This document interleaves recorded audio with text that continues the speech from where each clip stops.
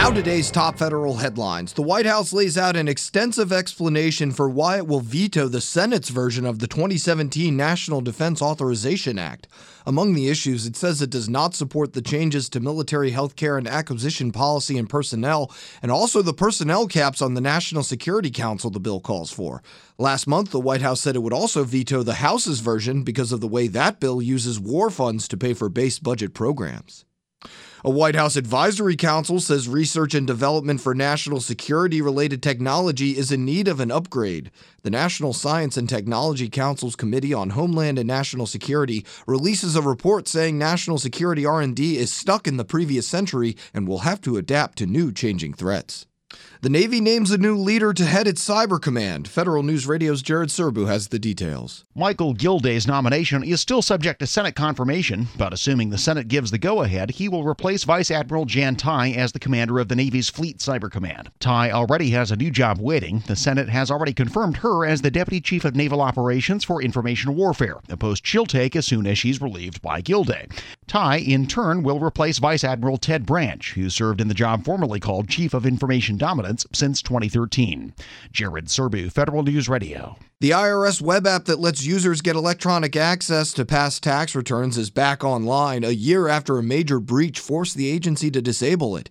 GetTranscript now has a new two-factor authentication process for all new and returning users. IRS Commissioner John Koskinen says it will take longer to use, but it's worth it. Hackers stole personal information from taxpayers and used it to get inside IRS systems last year. Roughly 334,000 people were affected.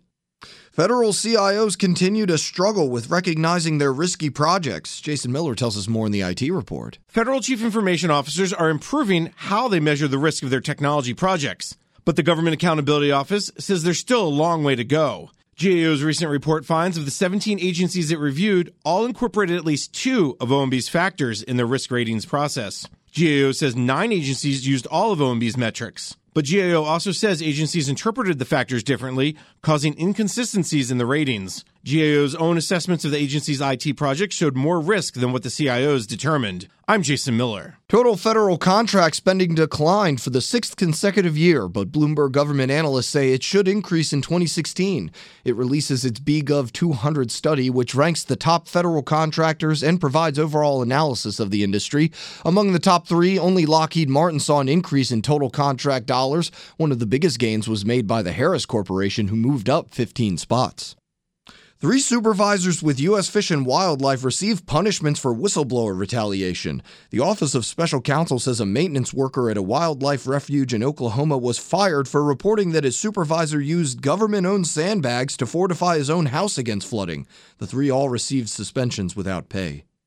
Congress isn't done with the Veterans Affairs Department. More now from Tom Temin in today's management report. Republican Congresswoman Kathy McMorris Rodgers plans to introduce a bill to convert the Veterans Health Administration into a federally chartered nonprofit corporation. It would be dubbed an Accountable Care Organization.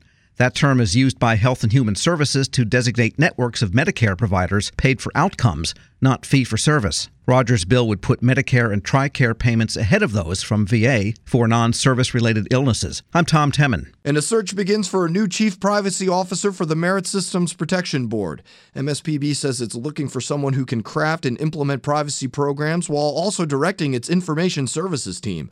A notice on USA Jobs says the agency will accept applications through June 15th. For these stories and more, go to federalnewsradio.com or follow @FedNewsUpdates on Twitter. I'm Eric White.